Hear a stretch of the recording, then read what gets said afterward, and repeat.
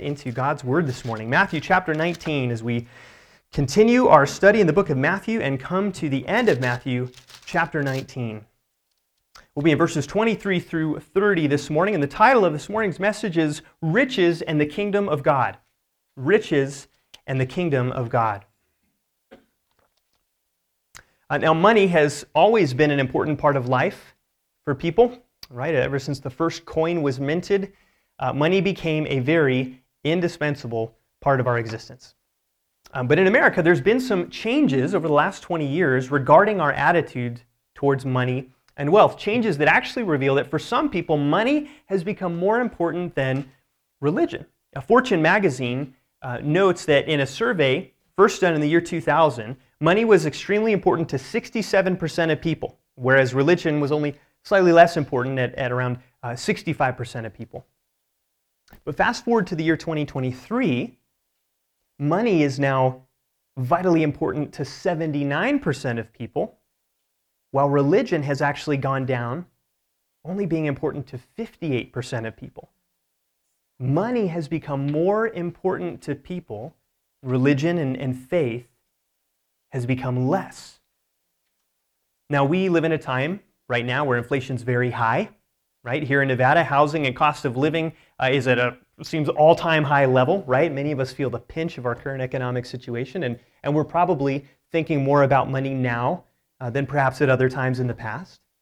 And of course, ironically, we are much wealthier here, right, than other parts of the world. But we think about money a lot, don't we?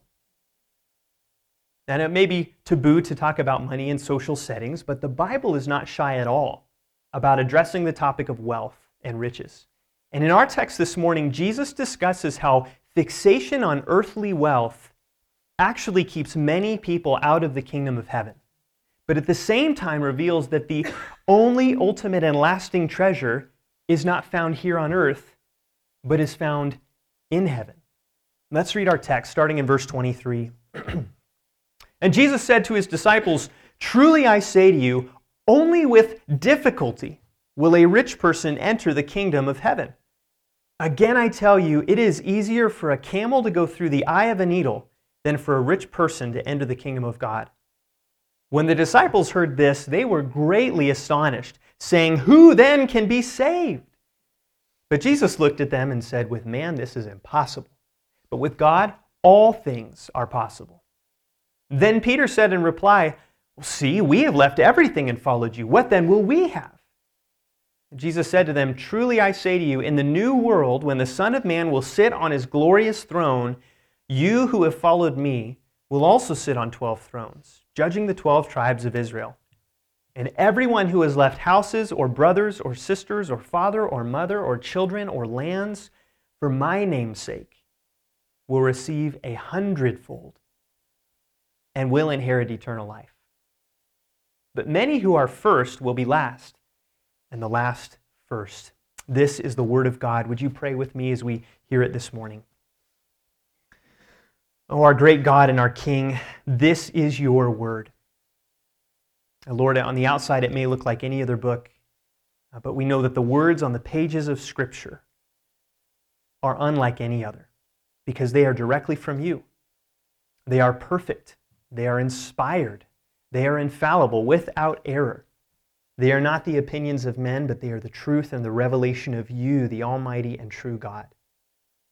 And so as we hear them this morning, Lord, as we hear the teaching of Jesus about wealth and about riches, Lord, I ask that you would cause us to look at our own hearts, to examine our own attitudes towards money and wealth in relation to your kingdom. And Father, we thank you that you do not shy away from these topics that are maybe socially insensitive, Lord, in our culture, but that you speak directly to them and that you tell us exactly how we should view these things. Lord, we thank you so much for how clear your word is and how through it you teach us not only who you are, but how to live as your people.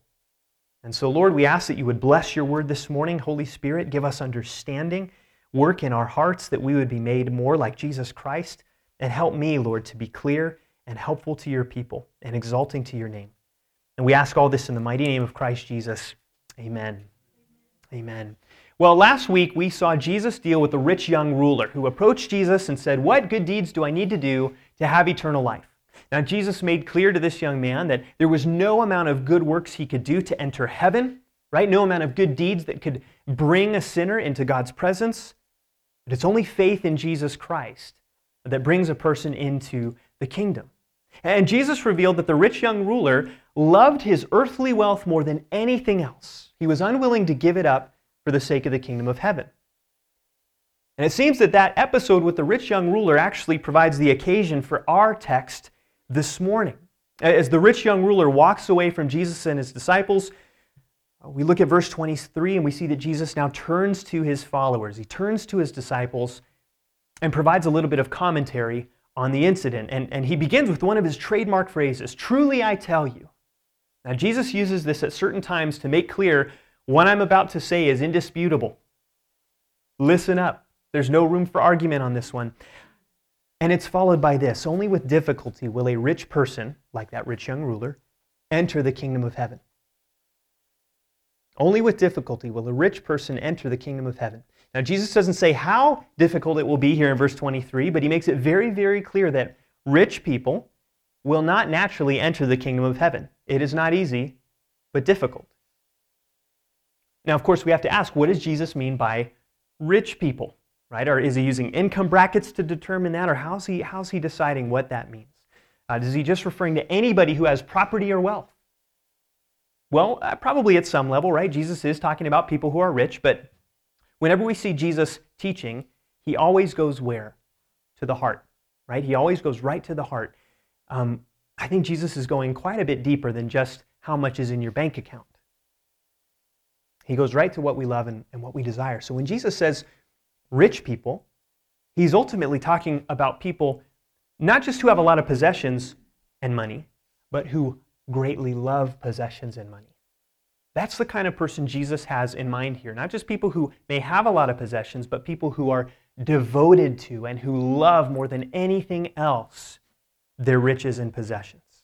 Those kinds of people that find their identity and their satisfaction in earthly wealth and treasure. And no, there's no income bracket that determines that. You could have any number of money or possessions or riches and be devoted to them. Now, Jesus is clear, it's very difficult to enter the kingdom of heaven if you love riches. Now, the Bible does not condemn the possession of wealth. The Bible at no point says it's bad to have lots of money. But the Bible does again and again and again warn about the spiritual dangers of riches, of the way that the human heart tends to be drawn towards wealth, and that when it has it, it only wants more, and that when it has it, it tends to trust in that instead of in the Lord. The Bible's teaching of wealth could really be summarized in Psalm 62:10. If riches increase, set not your heart upon them. Why does the Bible take this approach to riches? Why is the Bible so concerned about this? Why does the Bible teach that a love of money is incompatible with God's values and God's kingdom? Why does Jesus say it is so difficult for a rich person to enter the kingdom of God? Well, I think there's at least 3 reasons we can see. First, the Bible teaches that the love of money is the root of many evils, and a desire to be rich leads to destruction. 1 Timothy chapter 6, 9 and 10 says, "But those who desire to be rich fall into temptation, into a snare, into many senseless and harmful desires that plunge people into ruin and destruction. For the love of money is a root of all kinds of evil. It is through this craving that some have wandered away from the faith and pierced themselves with many pangs." Those are pretty serious words, aren't they? It's not a sin to have money, but loving money and riches never leads to anything good or godly. And as we just heard, a consuming love of wealth will actually lead you away from Christ Jesus. A desire for riches and a love of money is a serious spiritual danger that leaves open a very wide door to temptation. So first, the Bible teaches that the love of money is the root of all evils and leads to destruction. That's why it takes it so seriously. Secondly, the Bible teaches that the love of money actually chokes out the gospel in a person's heart. It actually chokes out the word of the kingdom in their heart. Jesus describes this in the parable of the sower. He describes the seed that is sown among the thorns, right? The person who hears the gospel, and here's what those thorns represent. He says, as for what was sown among thorns, this is the person who hears the word, right? They hear the gospel, and at first they may receive it well, but he goes on to say, but the cares of this world and the deceitfulness of riches choke the word, and it proves unfruitful. It proves unfruitful, right? Notice how he describes riches there. Deceitful. Deceitful. Is the word of the kingdom deceitful? Absolutely not. Are riches deceitful? Yes, they are. And God's kingdom, God's gospel values very different things than earthly riches. It values joy, peace, patience, gentleness, goodness, kindness, self-control. It values His glory above everything else. Right? It values the salvation of souls. It values generosity and sacrificial kindness. And those things cannot and will not coexist with a consuming love of wealth. You can't have both. It's impossible. The love of money is never really satisfied. It demands more money, more wealth, more investments, growth. And while building wealth, again, is not a bad thing, being consumed with building wealth can very quickly lead you to be more concerned with your earthly kingdom than God's. Can make you more concerned with your portfolio than with prayer. It can make you more concerned about dollars and cents than about doing God's will according to His Word. It will make you more concerned about equity than eternal life. So that's the second reason the Bible is so concerned about the effect riches have on the human heart. It chokes out the gospel and makes people unfruitful in discipleship to Jesus. And the third reason is that the Bible teaches that the love of money really is nothing less than serving a different master than God. Again, Jesus addresses this earlier in Matthew. All the way back in Matthew 6:24, Jesus says, "No one can serve two masters, for he will either hate the one and love the other, or he will be devoted to one and despise the other. You cannot serve God and money," he says. It really gets no more black and white than that. Again, Jesus is not talking about being a good steward of money or having responsible concern or taking care of our families. He's talking about being devoted to money, right? About loving that above everything else at the end of the day, right? And at the end of the day, you can only be devoted to one thing above everything else. Our heart has no room for equal affection for a chief good. It's only room for one. If you're devoted to money, you're not devoted to God. That's what Jesus says. And that's why Jesus takes this approach here.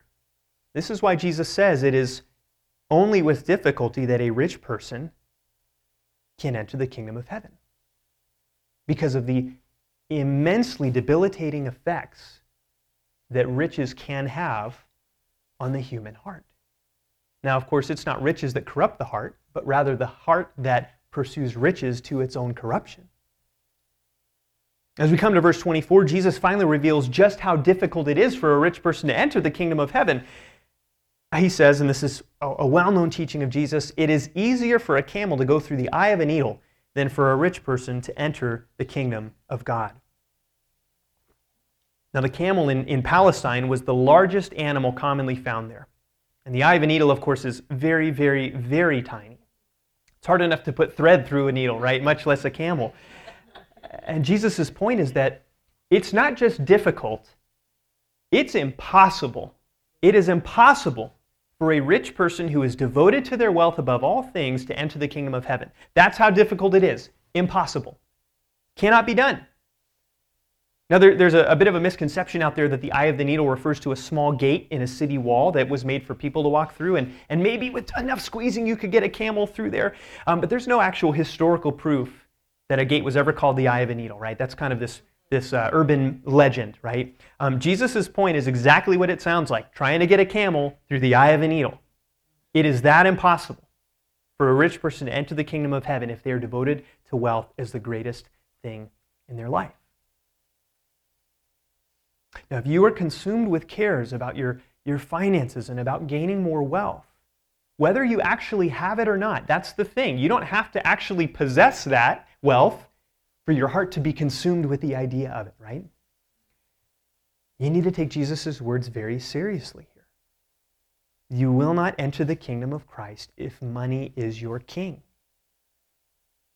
So, friend, what are you devoted to?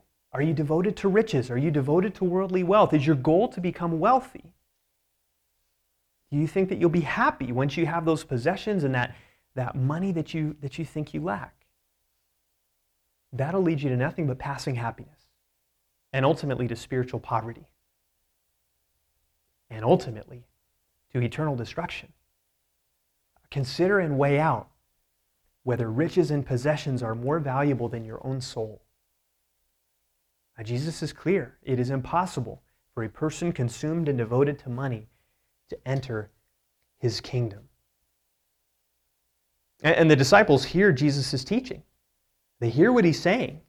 And in verse 5, we see, or 25, we see they are greatly astonished. They don't go, yeah, that makes sense, Jesus. Of course rich people can't enter the kingdom. No, they are shocked. They're astonished. And they ask Jesus a question, who then can be saved?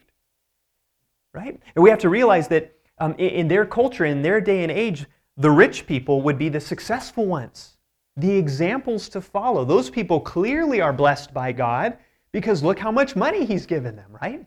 So for them to hear, what do you mean it's impossible for those people to enter the kingdom of heaven? That's a shocker. That's a shocker. And there's a very popular teaching today called the prosperity gospel. That sounds like many of you have heard of it before. And the prosperity gospel is the idea and the teaching that God's greatest desire for your life is to make you rich, healthy, prosperous, successful. This is a very popular teaching in America, which makes sense because Americans are consumed with wealth, health, prosperity, and success. And perhaps the disciples have maybe even had a little bit of their own prosperity gospel going on here. The idea that from a worldly perspective, the rich and successful and the prosperous are more blessed by God and therefore more likely to enter the kingdom. But Jesus has just declared the opposite. That wealth is actually a hindrance to entering the kingdom. So if you ever hear somebody say, hey, God wants you to be wealthy, or if you ever hear somebody say, hey, should the children of the king be dressed in rags? God wants you to be rich and healthy and just have more faith and he'll give you more things. You can say, that is straight out of the pit of hell. And do not listen to that, brothers and sisters. Jesus makes it so clear right here how wrong that teaching is.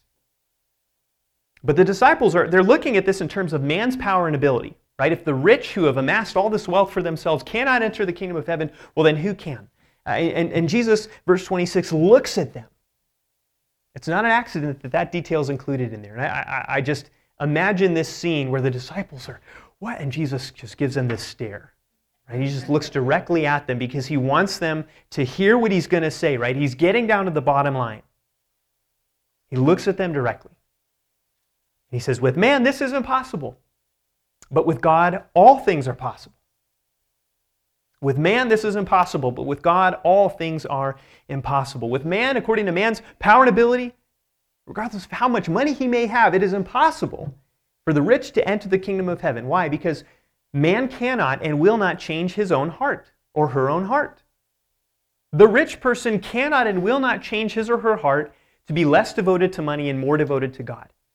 Sure, maybe they see some of the effects that riches have and they want to live a simple life and they can be generous and all that. That's all well and good, but that's not the kind of heart change God is looking for to enter the kingdom of heaven.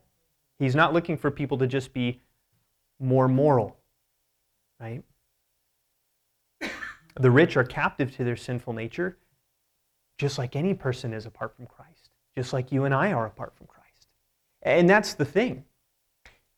It's not just impossible for the rich to enter the kingdom of heaven unassisted.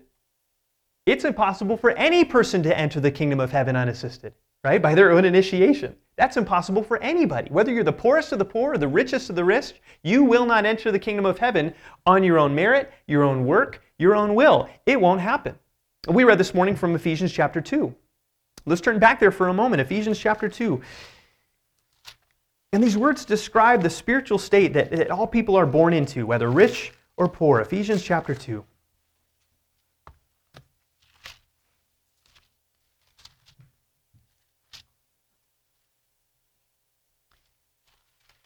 Just starting in verse 1, we read that you were dead in the trespasses and sins in which you once walked, following the course of this world, following the prince of the power of the air, the spirit that is now at work in the sons of disobedience, among whom we all once lived in the passions of our flesh, carrying out the desires of the body and the mind. Do we see the love of riches in there? Yes, that's included in there as well. And were by nature children of wrath like the rest of mankind. Let's pause there for a moment. Now just look at the words used to describe human beings in our natural, wild, National Geographic state. Dead,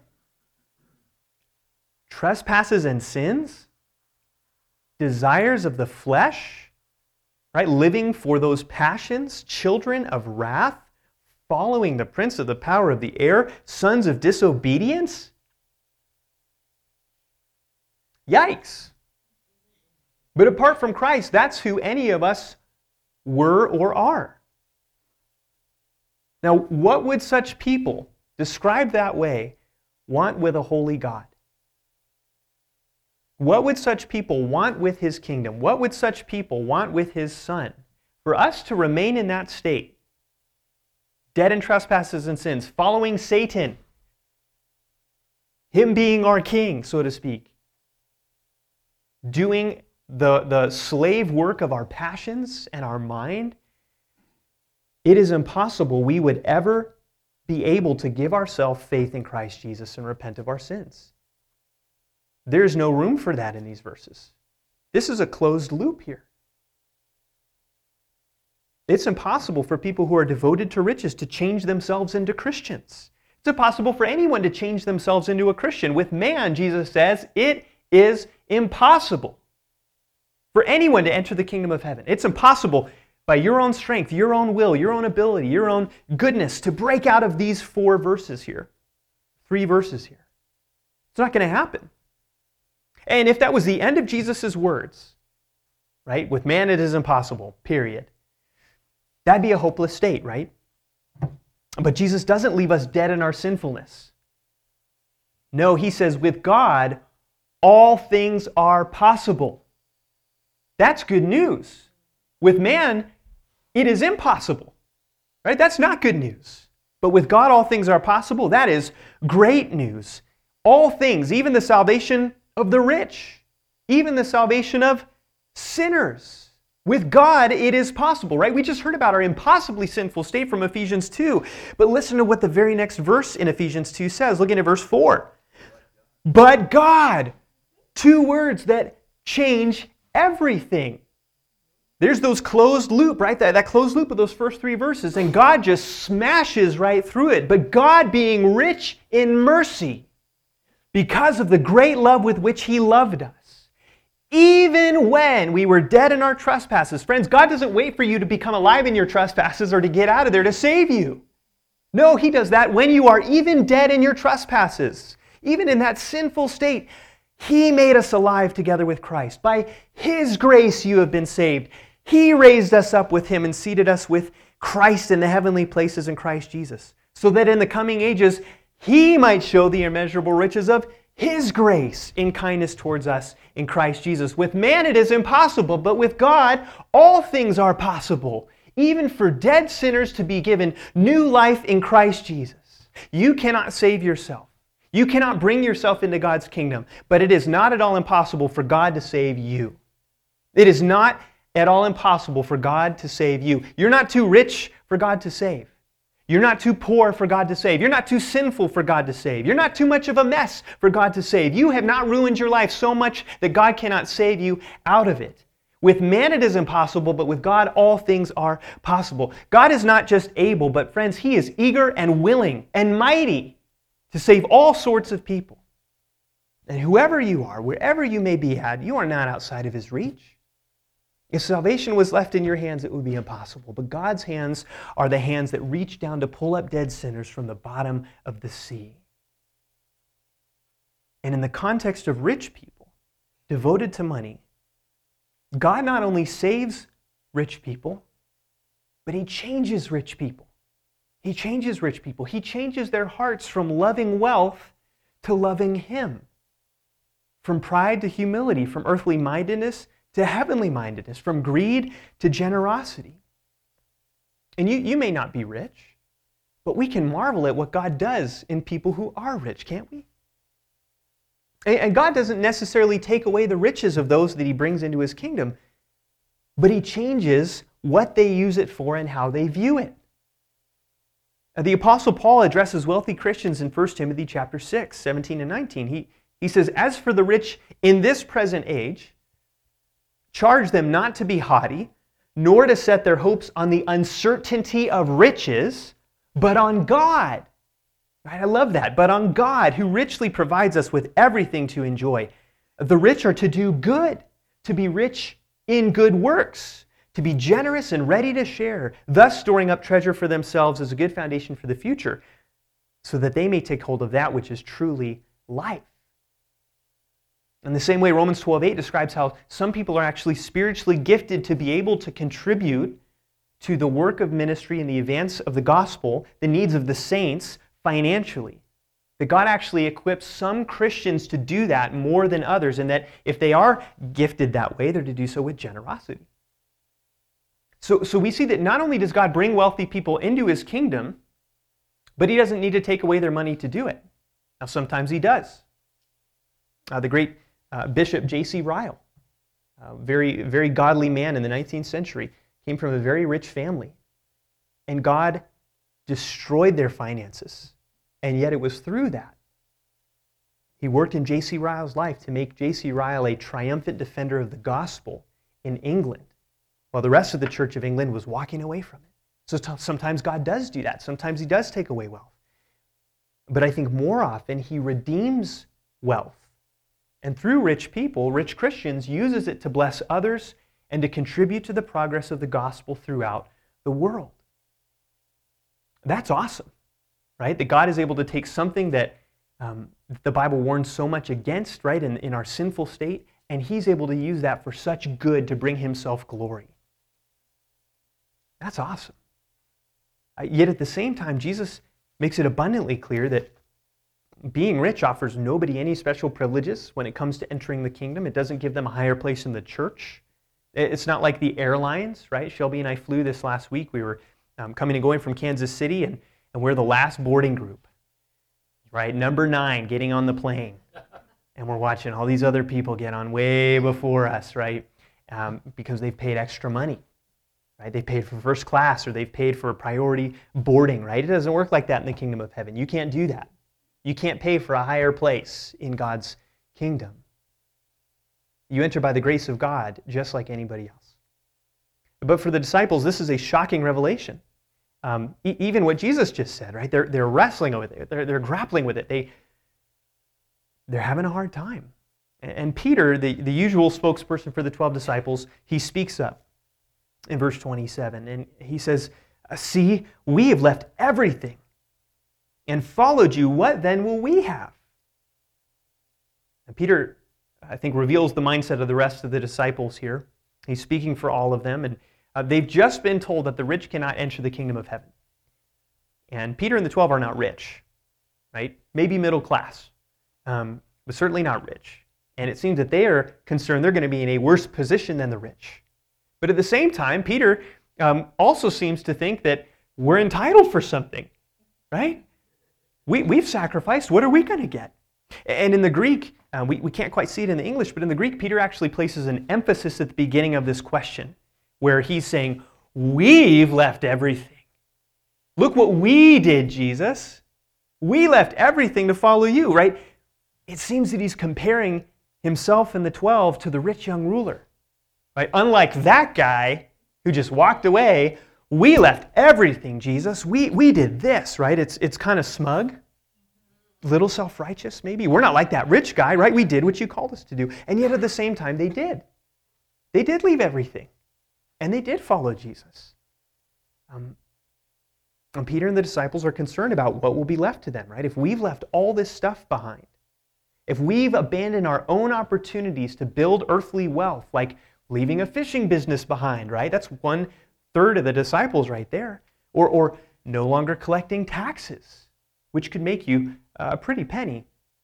If we've left all that behind, if we've left our families behind to follow you, what are we going to be left with? In other words, what will God give us to make up for our earthly and financial loss? The disciples are still concerned about wealth, it seems. But this question reveals that there's still so much they don't understand.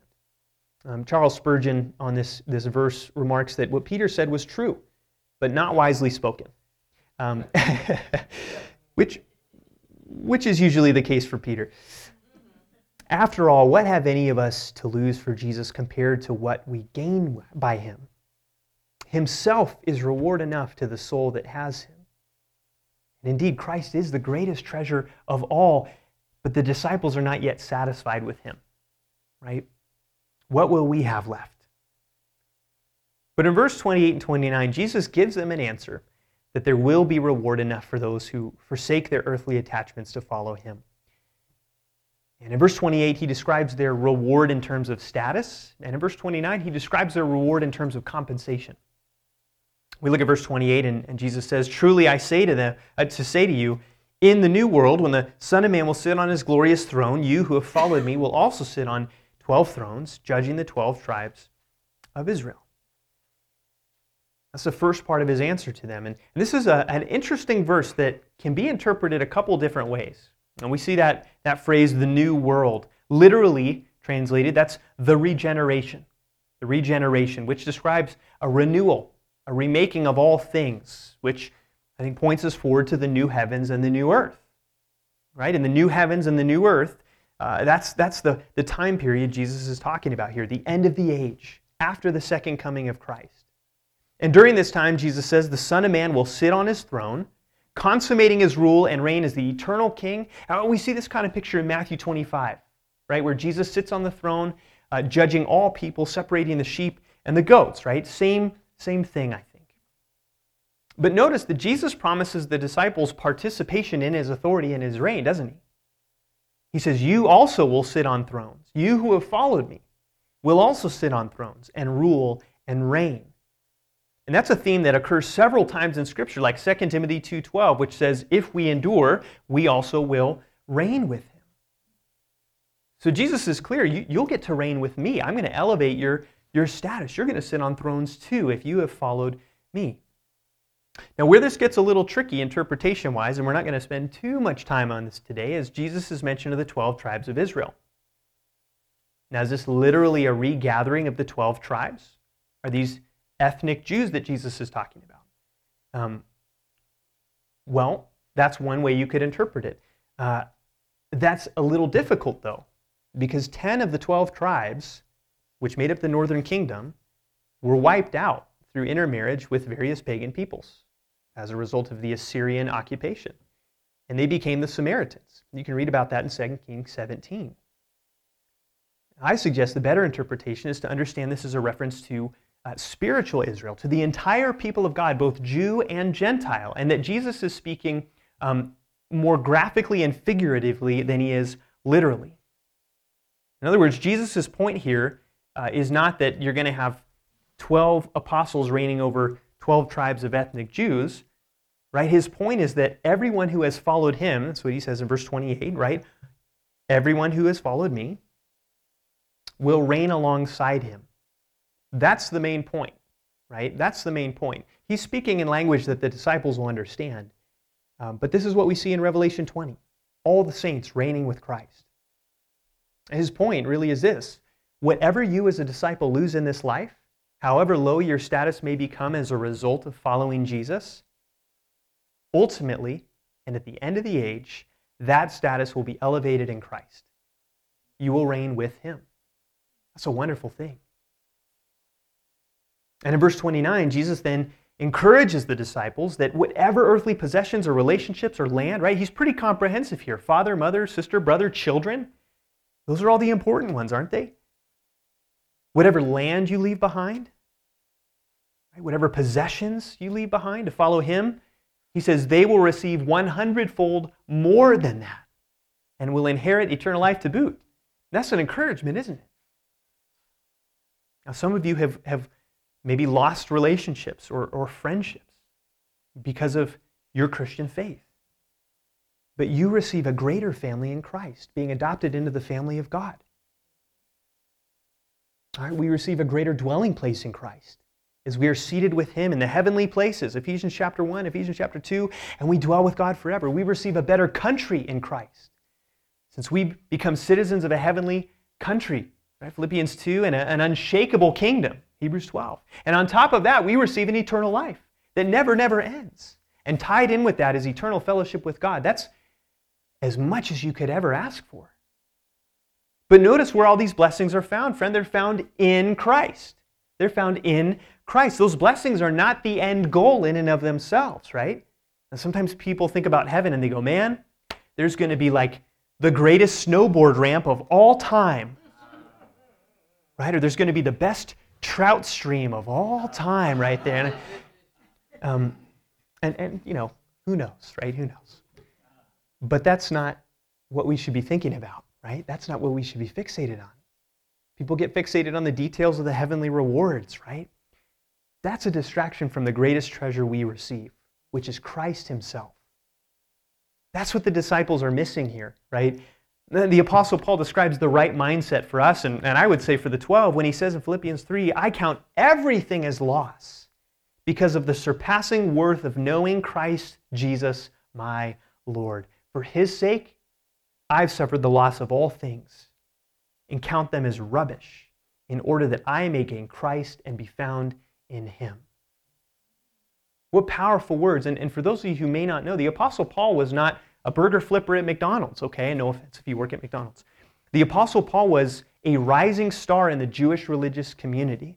His name was well known, right? He had a great religious pedigree. He was probably very well off, or at least very well respected. And he says, all of that I count as loss. And he had a lot to lose. But it was rubbish. It was garbage. It was dung. That's how valuable it was to him compared to Christ Jesus. That's how much dollars and cents meant to Paul compared to Christ Jesus. It was like, burn those bills. I'll take Christ. When you think about eternal life and the new creation, is being with Christ the thing you look forward to the most? Friends, this life is fleeting, it's passing, and even heavenly rewards, whatever that might look like, they're not ultimate. The greatest treasure is Christ, the King of the kingdom. And in Christ's kingdom, the values are completely the opposite of the kingdom of the world. And that's what we see in verse 30. Many who are first will be last, and the last first. And Jesus continues to turn things on their head here when he states one of his most well-known teaching. Many who are first will be last, and the last will be first. We say this to our kids all the time when they're like, me first, me first. The rich, who are often first in this world, may well enter the kingdom. It's possible by the grace of God. But in God's economy, it may well be the poor who served Christ with greater faith and zeal. And the rich may enter by the grace of God, but it may be those who had little who walked more closely with Christ. Did you know another statistic that in countries where there is the most wealth, there is the least amount of faith and religiosity? And yet in countries where there is the least amount of wealth, there are the greatest amounts of faith and religiosity. I don't think that's a coincidence. In some ways, this is the entire principle of Jesus' teaching. The last will be first, and the first will be last. Friends, are you desiring to be first? Are you desiring to be wealthy, successful, well-known? Are you desiring fame and fortune or a platform in the world? Be very careful. Because if you make it into the kingdom at all, be at the back of the line. No, it is far better to have little, but to be content with Christ, the greatest treasure of all. And may we learn to say with the psalmist in Psalm 73, whom have I in heaven but you? And there is nothing on earth that I desire besides you. My flesh and my heart may fail, but God is the strength of my heart and my portion forever. Amen. Let us pray. Our Lord and our God, there is truly no greater treasure than you. Lord, you have made us that we might enjoy you and glorify you forever. And truly there is greater satisfaction in that than in all the riches this world could afford.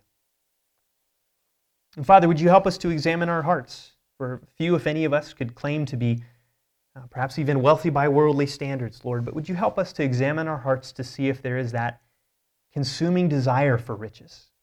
And if so, Lord, would you help us to repent of that, to put it aside, and by your grace to treasure Christ Jesus, in whom are all the spiritual blessings in heaven? Lord, you have given us so much more than we could ask for. Would you help us to be content with it and to see that our true riches are found in your Son, the Lord Jesus Christ?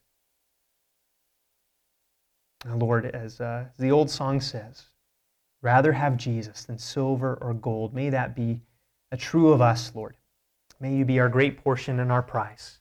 And may we say with Paul that we count all things as loss. We're willing to give it all up for knowing you more. Oh God, you're so good to us and so kind. Thank you for providing what we do have.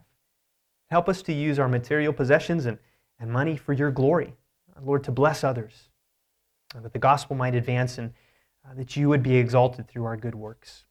Lord, we thank you and pray all of this in Christ's name. Amen.